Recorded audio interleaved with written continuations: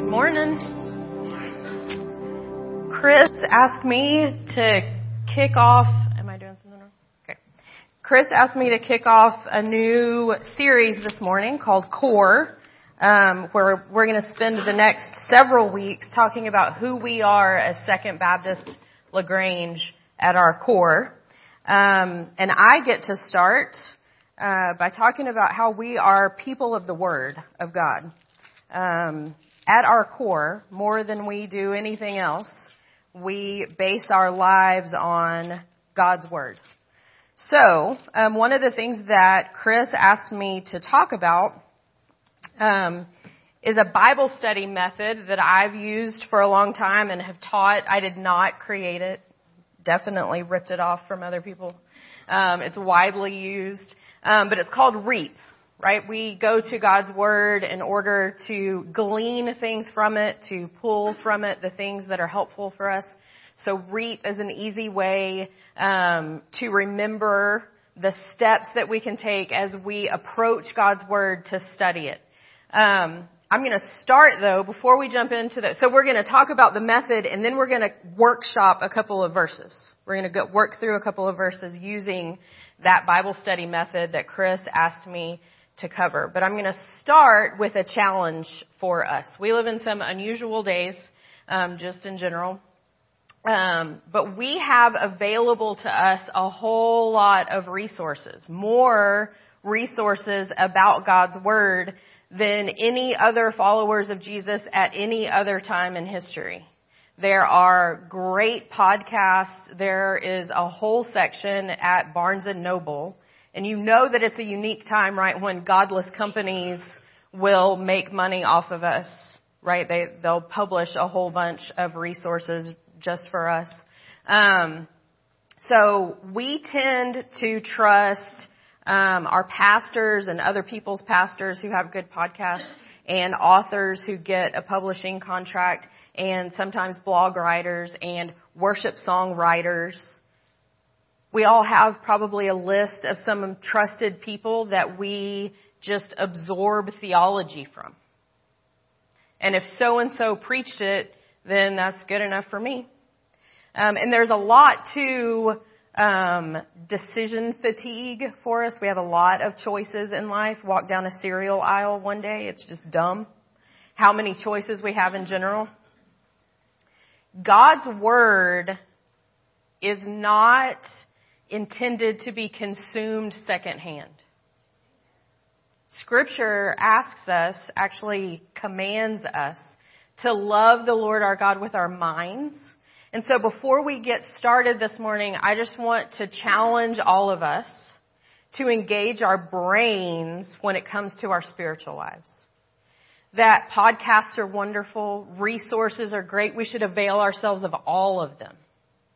But the word disciple and the word discipline have the same root. We can't be spiritual couch potatoes and actually run the race that is set before us. So our brains have to be engaged when we come to God's Word. So with that in mind, let's talk about the REAP Bible study method. It is like there's this mystery around sitting down with God's Word open in front of us by ourselves. We tend to think that maybe we're not smart enough, maybe we don't have the right educations, other people understand it better than we do. And I hope that what you come away with today is that that's just not true. Other people do probably understand it better than you do. And yet, God, in His provision for us as His people, has made it consumable for us. So, before we sit down, or as we sit down to study God's Word on our own, in our own living rooms, in our own special chairs, in a coffee shop, wherever you can find a place to do it, it doesn't fit very easily in the acronym, but we need to start with prayer. If this is to be a spiritual endeavor and not an intellectual endeavor, then we have to invite the Holy Spirit into it from the get-go. It has been a real benefit to me over the last several years to spend some time with a man who is an Old Testament scholar. Like he reads the Old Testament directly from Hebrew. It's weird. But what has left a profound mark on me is the extent to which he talks about biblical scholars who don't know the Lord. In fact, he goes to, I call it the nerd convention. He goes to this conference every year, and it's actually 2 different conferences. They always agree to hold them back to back on back-to-back days in the same place. One is a conference for biblical scholars who are Christians. And then the following 3 days will be a conference for biblical scholars who aren't. You can know a whole lot about God's Word and not know God.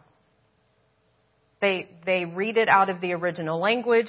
They can tell you what we've dug up out of the ground to prove certain things geographically about the account in God's Word. They can walk through every confusing genealogy and tell you who's related to who and why it's important.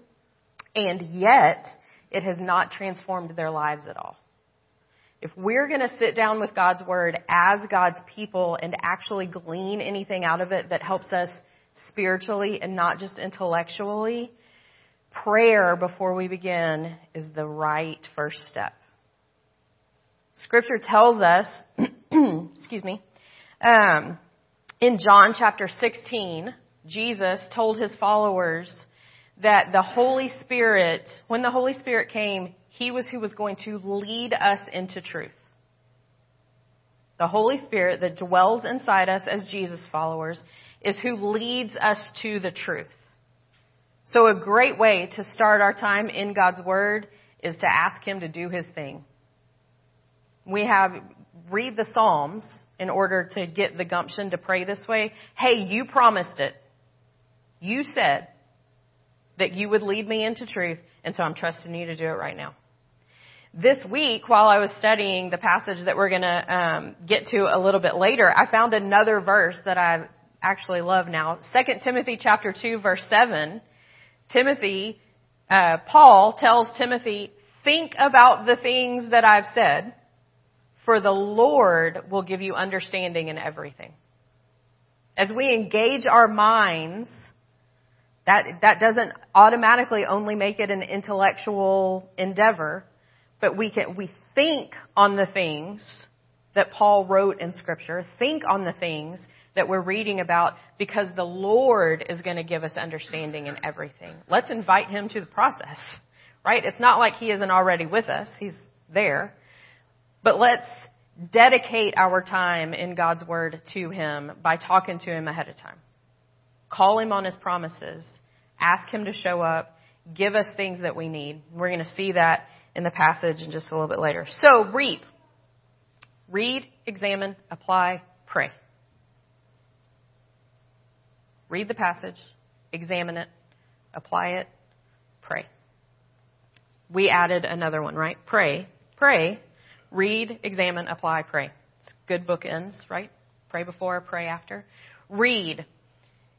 The reason this method is so accessible is because it's very, very, very scalable.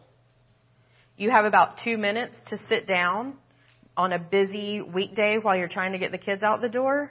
You can reap a verse or a sentence. Sometimes a verse and a sentence are not the same thing, right? Like, at least complete the thought, get to the period, usually. But you can do one verse at a time. You can read it. You can think about what it means, especially within context. You can apply it. You can pray on your way out the door. But you can also reap entire books of the Bible over long seasons of time.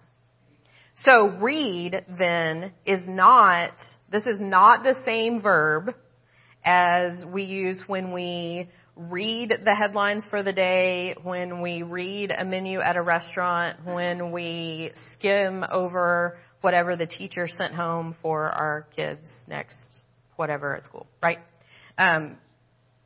We just completed a big event out at Camp Tejas where lots of people were coming onto our property, and every year it's a challenge to figure out how to communicate to people which direction to walk, what to expect when they get there, how to find the event they're looking for, because we collectively don't read. We don't really read signs. We don't really read instructions. We don't really read. We're all capable. We just don't do it very well. This is not that. This isn't like a check a box, right? If you're sitting down with God's Word in an effort to make sure you do the thing that day you're just kind of supposed to do, then skip it. This reading is engaging with the text. This is paying attention to verbs. Are there action words in it? Are there, and you don't have to be a grammar nerd, but right, we're engaging with the text. So not just reading to like skim through it, and where it's especially dangerous for those of us who were church kids is if you find your place in a text that you've heard like 84 other times, or that you've taught at Vacation Bible School. Y'all, the book of Jonah is going to curl your hair when you actually read it. Because it's not like a morality tale that if you disobey God, then he's going to make a big animal swallow you. Right? Like that's how we teach it sometimes in Sunday school. It's way more intricate and kind of disturbing than that. It says a lot about God, the book of Jonah does, and not very much about fish. We're engaging the text when we do this reading. Then we examine. The word examine, I just looked it up in the dictionary. It means to inspect in detail, to determine the nature of something, to investigate thoroughly. God's Word is an ancient Near Eastern text that was written in 3 different languages on multiple continents over the course of a long period of time. It was written by people in a particular culture, to people in a particular culture, and I'm going to wager a bet that you've neither been to any of those places, speak any of those languages, or understand any of those cultures. When you hear someone preaching God's Word and they use this sentence, well, it's just right here in black and white. Be suspect. That's like a scary place to start for interpreting this text.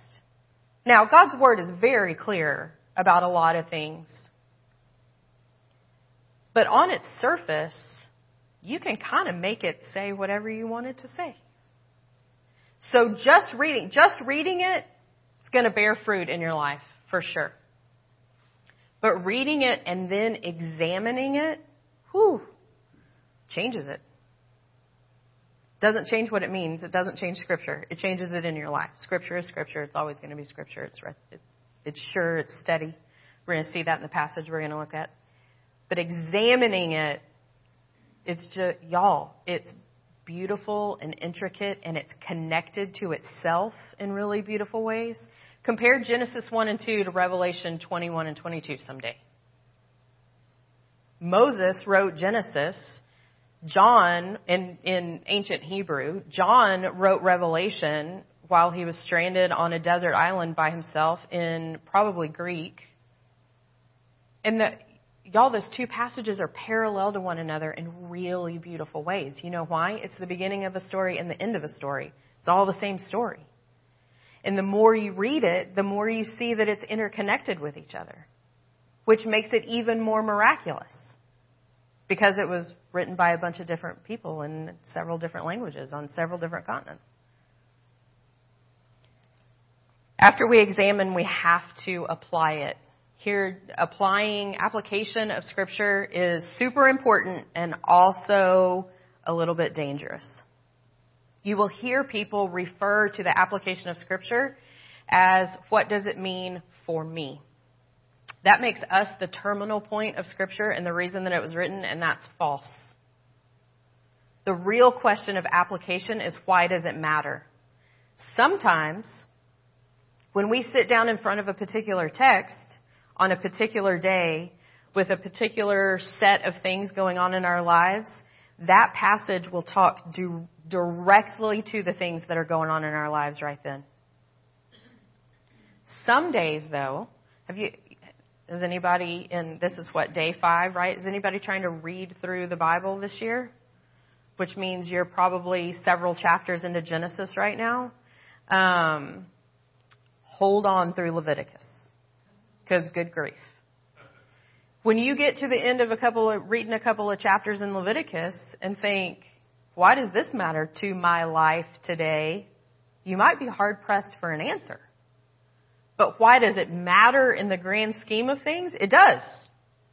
It matters. Leviticus says a lot about God. It says a lot about his people.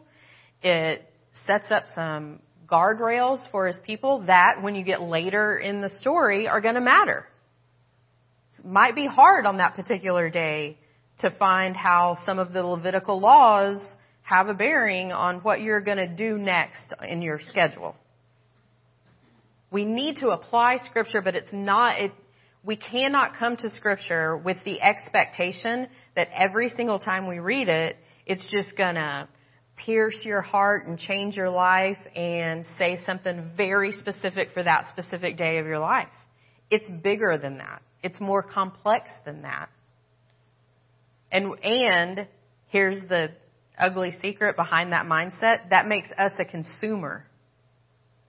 If we approach our study of God's Word in the same way that we approach the cereal aisle, we're in trouble. Because we can't move from preacher to preacher or translation to translation or skip the Levitical law in order to get to more of Paul's writings because we think we can understand it better or it applies better. The Levitical law has bearing on the things that Paul had to say to his followers. It all matters. Paul appeals to the Old Testament. Paul quotes the Old Testament more than he quotes anything else. And he quoted current philosophers and poets of the generation that he was trying to reach. But he quotes the Old Testament more than he quotes anybody else. Our understanding of Scripture needs to be full and broad and from Genesis to Revelation, and not just the parts that we can grab on our way out the door and immediately apply. And then prayer, right? We end with prayer in the same way that we began with prayer, because we can take the confusing parts to the Lord. We can take the parts that we think we don't like to the Lord. Like if you haven't read something in Scripture yet that you don't like, you might be reading it wrong, because it's hard. It's rough sometimes. If it's not convicting to you, you hadn't gotten to the important parts yet. So take that to the Lord. Seems like you want me to spend some time in this book, and I don't like it. I don't like what this had to say about my thought processes or the way that I'm living. So you show me what I'm supposed to take from it. So we are, in order to workshop that and I hope get to a deeper understanding of why it's worth our time, we're going to look at a passage of Scripture today out of 2 Timothy. I already referenced it once, excuse me, but we always need to know the context. And since we're going to jump right into the middle of a book, I'm going to give you some of the context. 2 Timothy is the second book that we have recorded in Scripture that is a letter from Paul to Timothy. Paul planted a church in Ephesus, and then he took an old friend and a kid that he had watched grow up. Timothy is like the first church kid. Timothy's grandma and mom came to know the Lord, and then they raised Timothy in the faith. Paul was acquainted with grandma and mom, has known Timothy since he was a young kid, has helped disciple him into adulthood. So then the church that Paul planted, he left Timothy to pastor. So this is a letter from a man who thinks of himself as a spiritual father to a younger man who's in the ministry. And this whole book, it's only 4 chapters long. I would encourage you to read the whole thing. In 2 Timothy, you're going to come across multiple things that you've seen on t-shirts and placemats and all the other weird places that we put Scripture. But that's for a reason. There's a lot of really good little nuggets in 2 Timothy that are encouraging and compelling. He talks about, he reminds Timothy of the godly family that he came from and how long he's known Scripture. He reminds him of his calling. He tells him not to be afraid, which is a good place for us to camp out some. He reminds him of the main points of the gospel. He compares Timothy to a soldier, an athlete, a farmer. He uses some good word pictures for what it is to be a Christ follower, and especially trying to spread the gospel. And then we get to chapter 3. Chapter 3 is only 17 verses, and we're going to read the whole thing, so y'all hang with me. And then we're going to hang out in the last 2. If you have a Bible, for sure open it. Follow along. But understand this, that in the last days there will come times of difficulty, for people will be lovers of self, lovers of money, proud, arrogant, abusive, disobedient to their parents, ungrateful, unholy, heartless, unappeasable, slanderous, without self-control, brutal, not loving good, treacherous, reckless, swollen with conceit, lovers of pleasure rather than lovers of God, having the appearance of godliness, but denying its power.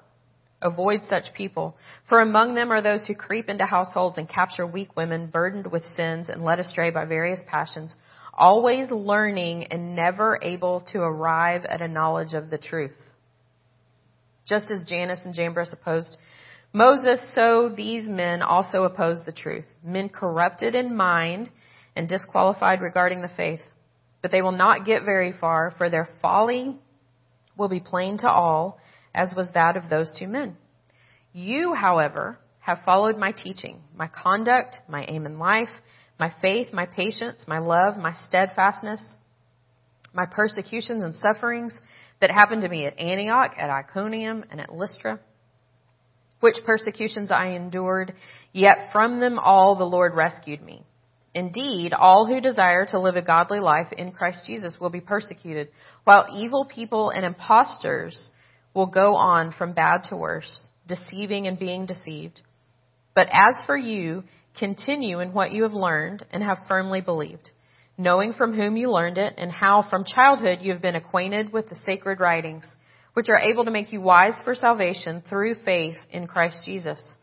All Scripture is breathed out by God and profitable for teaching, for reproof, for correction, and for training in righteousness, that the man of God may be complete, equipped for every good work. If I was studying the book of 2 Timothy in my time in the Word, then I would have probably started with one day reading the entire book, because it's a short one. And the next day, I would reap all of chapter 1. And the day after that, I would reap maybe the first paragraph in chapter 1. And I would work through chapter 1 paragraph by paragraph, day by day. And then I would reap all of chapter 1 again. And then I would spend a day in all of chapter 2. Then I would do chapter 2, paragraph by paragraph. Sometimes, though, you can depart from that plan when you want to zoom in even farther than a paragraph. So, if I was in the middle of a study of 2 Timothy, I would have already reaped one day all through 2 Timothy chapter 3. 17 verses. You can read it in just a few minutes. We just did. So I would write in a journal probably. Under the R, I would write 2 Timothy 3. And under the E, I would see what kind of piqued my interest in there. Is there anything I want to look up? Is there anything that I think stuck out? Are there any repeated words? Are there any repeated actions? One way to start with examining is with the 5 W's and the H. Y'all remember being trained how to write a good report in school? Who, what, when, where, why, how. Just answer those questions, right? That's just a good baseline reading comprehension thing. If I can answer all those questions, then I know I really read it. I know what's going on in the text. But then, after going paragraph by paragraph, I would want to zoom in. So today we're going to zoom in just on the last 2 verses. These last 2 verses are a complete thought, and they divide very well into individual phrases. So that's what we're going to do. All Scripture is breathed out by God. Let's examine that. Once we've studied Scripture for a little while, right? I keep saying that it's all interconnected. There are repeated themes. There's repeated symbols and imagery. there's a lot that's common to Scripture all the way through, and the more you study it, the more those things come to mind. All Scripture is breathed out by God made me immediately think of other times that God's breath has been mentioned. In Genesis chapter 2, as God pushes together a big lump of clay to form Adam, the very first human, you know what he did to make Adam come alive? He breathed on him and into him, into his nostrils, is what it says.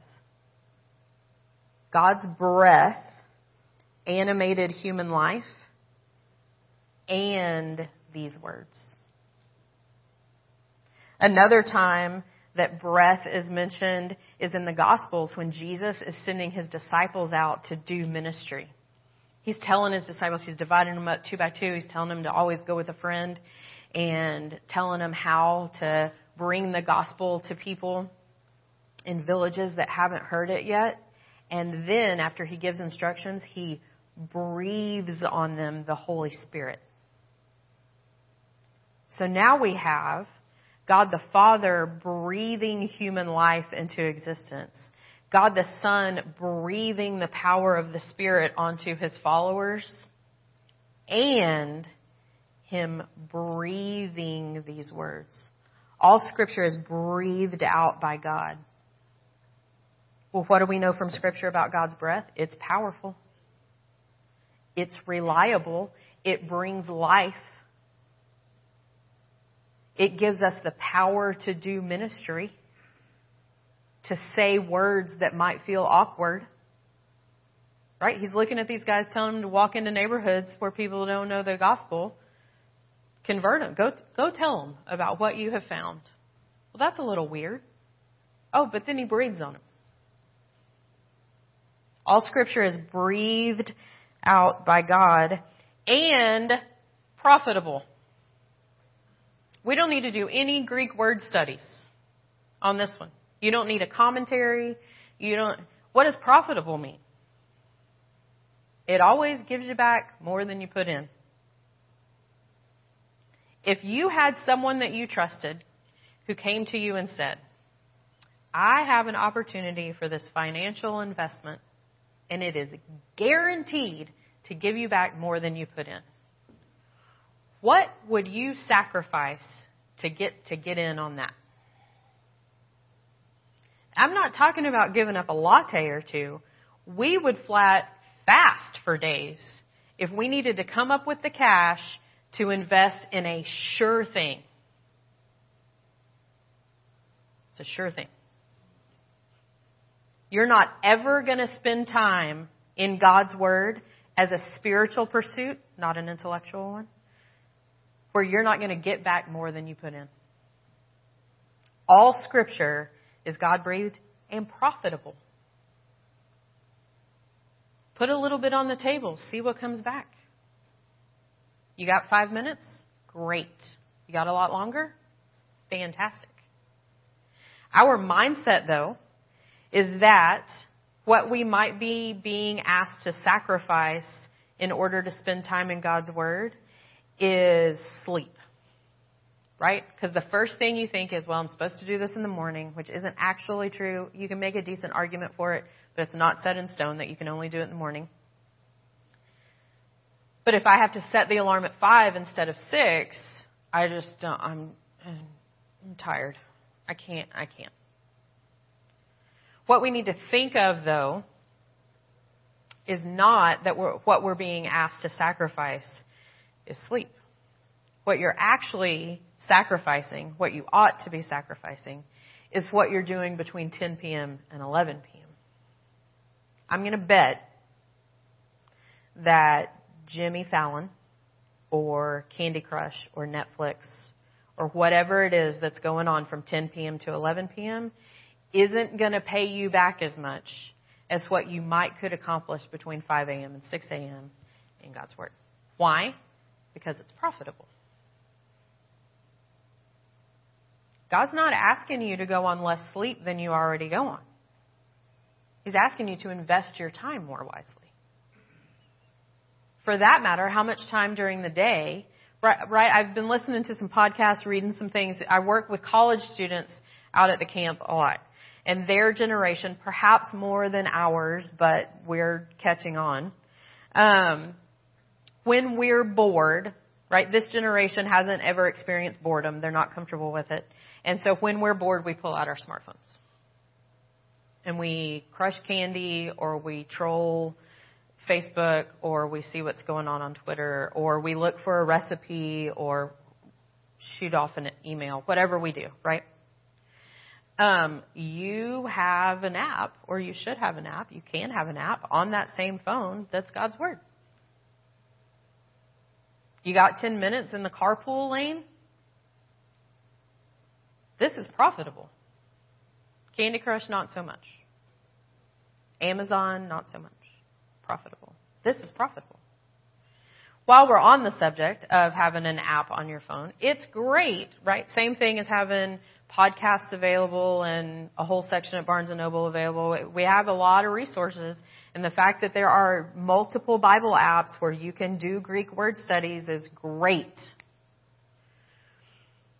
What we have to be very, very, very careful about is thinking of the Bible app and what we read there in similar ways to what's on Fox News or CNN or Facebook or any of the other things that we have available on that little device. It's why I think we should all do the majority of our studying through a physical copy. It's weighty when it sits on your lap. It's different than everything else that's on your phone.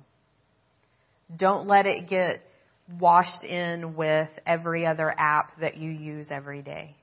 It's great that we can have an app. Use the app. But it's not the same as other apps. It's God-breathed. It's profitable. It's God-breathed. It's profitable. And it's profitable for some specific things. For teaching, for reproof, for correction, and for training in righteousness. This sounds like an intimidating list, but it's actually super helpful.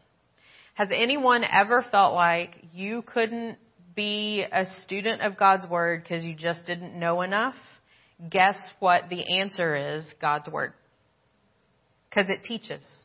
It's profitable for teaching. You can learn stuff here. The stuff that you say you want to know.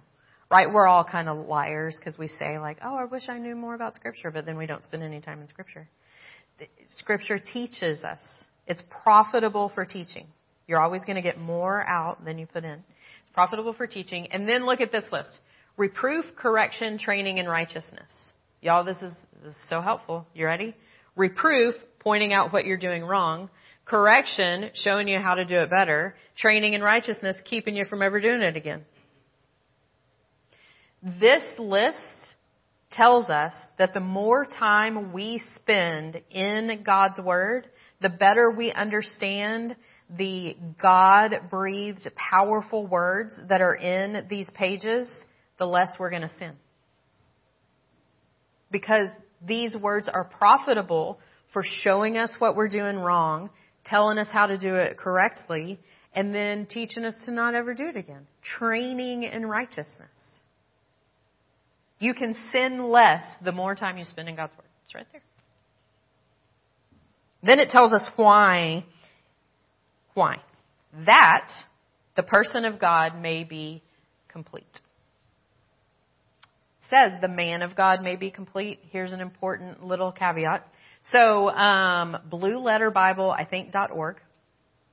Women especially, look at me. Men, this matters to you too, but to us a little bit more. In our English translations, sometimes when the word man appears, it means the male gender of the human race. Sometimes when the word man appears, it just means all of humanity. And knowing what you're reading about is important. So what I used, there's a lot of different ways to do it, but I used blueletterbible.org, and I looked up this verse, and I clicked on the tools thing, and I went down to where it lists every Greek word that was translated into these English words.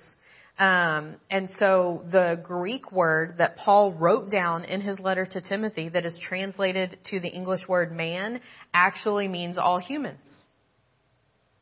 That's important as we come to this passage of Scripture to know that he's talking about us too. But now let this sink in a little bit. Paul, a man, is writing to Timothy, a man. He's talking about the importance of Timothy studying God's Word. But he gets to this part and he uses the word for all humans. It's pretty impactful, right? Shows us that God really did have us in mind when he inspired some of these God-breathed words that were written down by human hands. Biblical scholars debate all the time about what it means that the words are God-breathed. Bottom line is they're from him. And women, we're included in this promise. All Scripture is profitable for all those things we just talked about. To show us how to do life correctly so that we can be complete. You ever have the thought that you got some empty spots? There's just some places that we don't talk about at parties. These words make up for what is lacking, which, by the way, is one of the definitions of complete. You can't complete something that's already whole and good, right? It's already complete. If these words correct us and train us and teach us so that we can be complete, it fills up what you're like. You ever have a task in front of you that you think, I just can't? I feel that way about parenting a lot. There's just no way I can, I just don't have I don't have it in me to do what the Lord's put in front of me. The whole right, he won't give you anything you can't handle. That's actually not in here. He gives me things that I can't handle all the time, but his word completes me. That the man or woman, the person of God, may be complete, equipped for every good work. We use the word equipped when we talk about people, and it becomes kind of nebulous a little bit, like it's an abstract thing to talk about equipping people. So one of the things that is helpful when we're examining God's word is to bring things that are abstract to solid ground, to concrete, to physical. What's equipment? If you take a group of 9 kids and put them out in the middle of a field, you can't call them a baseball team until there's at least one ball. It'd be helpful for there to be some bases and a bat and some gloves, maybe a chalk line or two, a pitcher's mound. The more equipment you add, the more prepared they are to be what they're supposed to be. Take a follower of Jesus, put us out on the street without God's word. Can't quite get there.